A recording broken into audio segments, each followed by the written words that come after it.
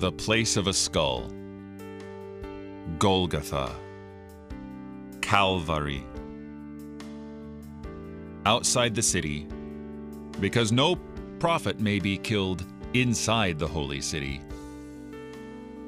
Yet, there at this place called the place of a skull is where the Lord Jesus is put to death, executed, where he lays down his own life on behalf of the world. Why there? Well, church tradition says that the skull refers to Adam's skull. So here you have the death of the second Adam covering the death of the first Adam, so that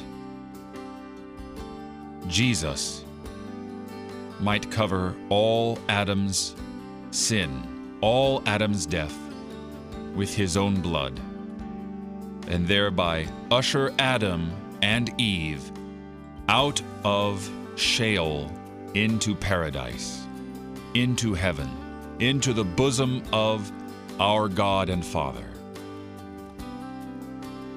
and for all Adam's children as well, including you. You're listening to Oratio, part of your morning drive for the soul here on Worldwide KFUO. Christ for you, anytime, anywhere.